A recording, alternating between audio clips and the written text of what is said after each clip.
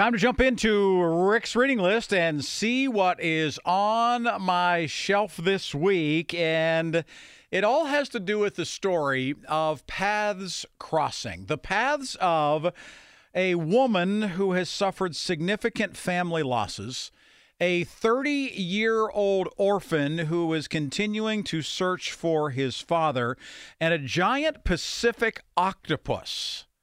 The paths all cross in Shelby Van Pelt's Remarkably Bright Creatures.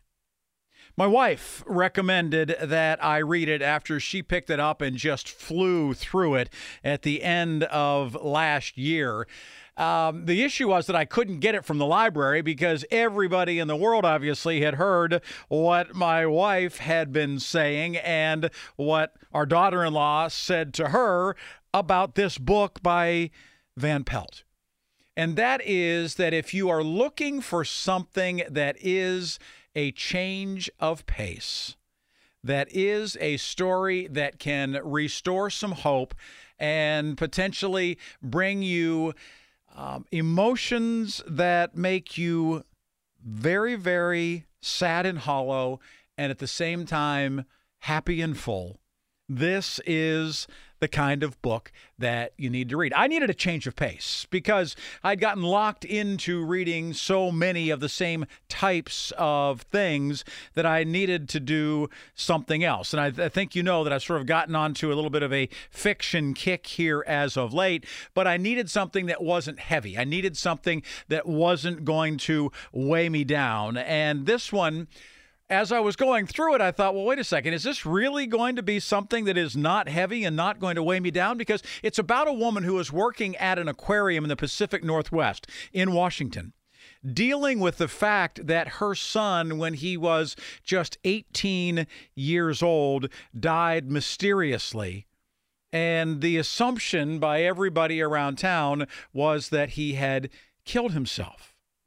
And so she lived with that pain and that anguish for the rest of her life, that their only child had died at 18, shortly before he was supposed to go away to school. Her husband had since died, and so now she's a widow dealing with two significant losses. She is retired for the most part, but continues to work evenings cleaning at a local aquarium, where she develops an odd friendship, I guess you could say, with the giant Pacific octopus named Marcellus, who lives in a tank at the aquarium. But from time to time, Tova, this retired carekeeper at the aquarium, finds Marcellus in places where he shouldn't be, even in tanks where he shouldn't be. You see, Marcellus is a bit of an escape artist and decides that is, well, maybe some better food over in a different tank rather than what he is going to be fed by his caregivers. So she witnesses seeing him get out of his tank and saying that octopuses can live without being in the water for 18 minutes. He can get to another tank, eat something, and then get back in, let himself in, and nobody's the wiser. Well, she ends up developing a relationship, even though this octopus doesn't talk. It's not a fanciful story, but the octopus obviously has tremendous understanding and intelligence. The reason the book is called Remarkably Bright Creatures is because that's how the giant Pacific octopus is described with the writing on its tank about how they are remarkably bright creatures. Well, this story intertwines with the story of a young man who has come to this small town in the Pacific Northwest in search of his father, a father that he has never known, who he thinks he has figured out who it is, and comes to that town to meet his father, only to realize that the man who he is convinced is his dad is not his dad. He meets that man, finds out that no, that's not at all what happened.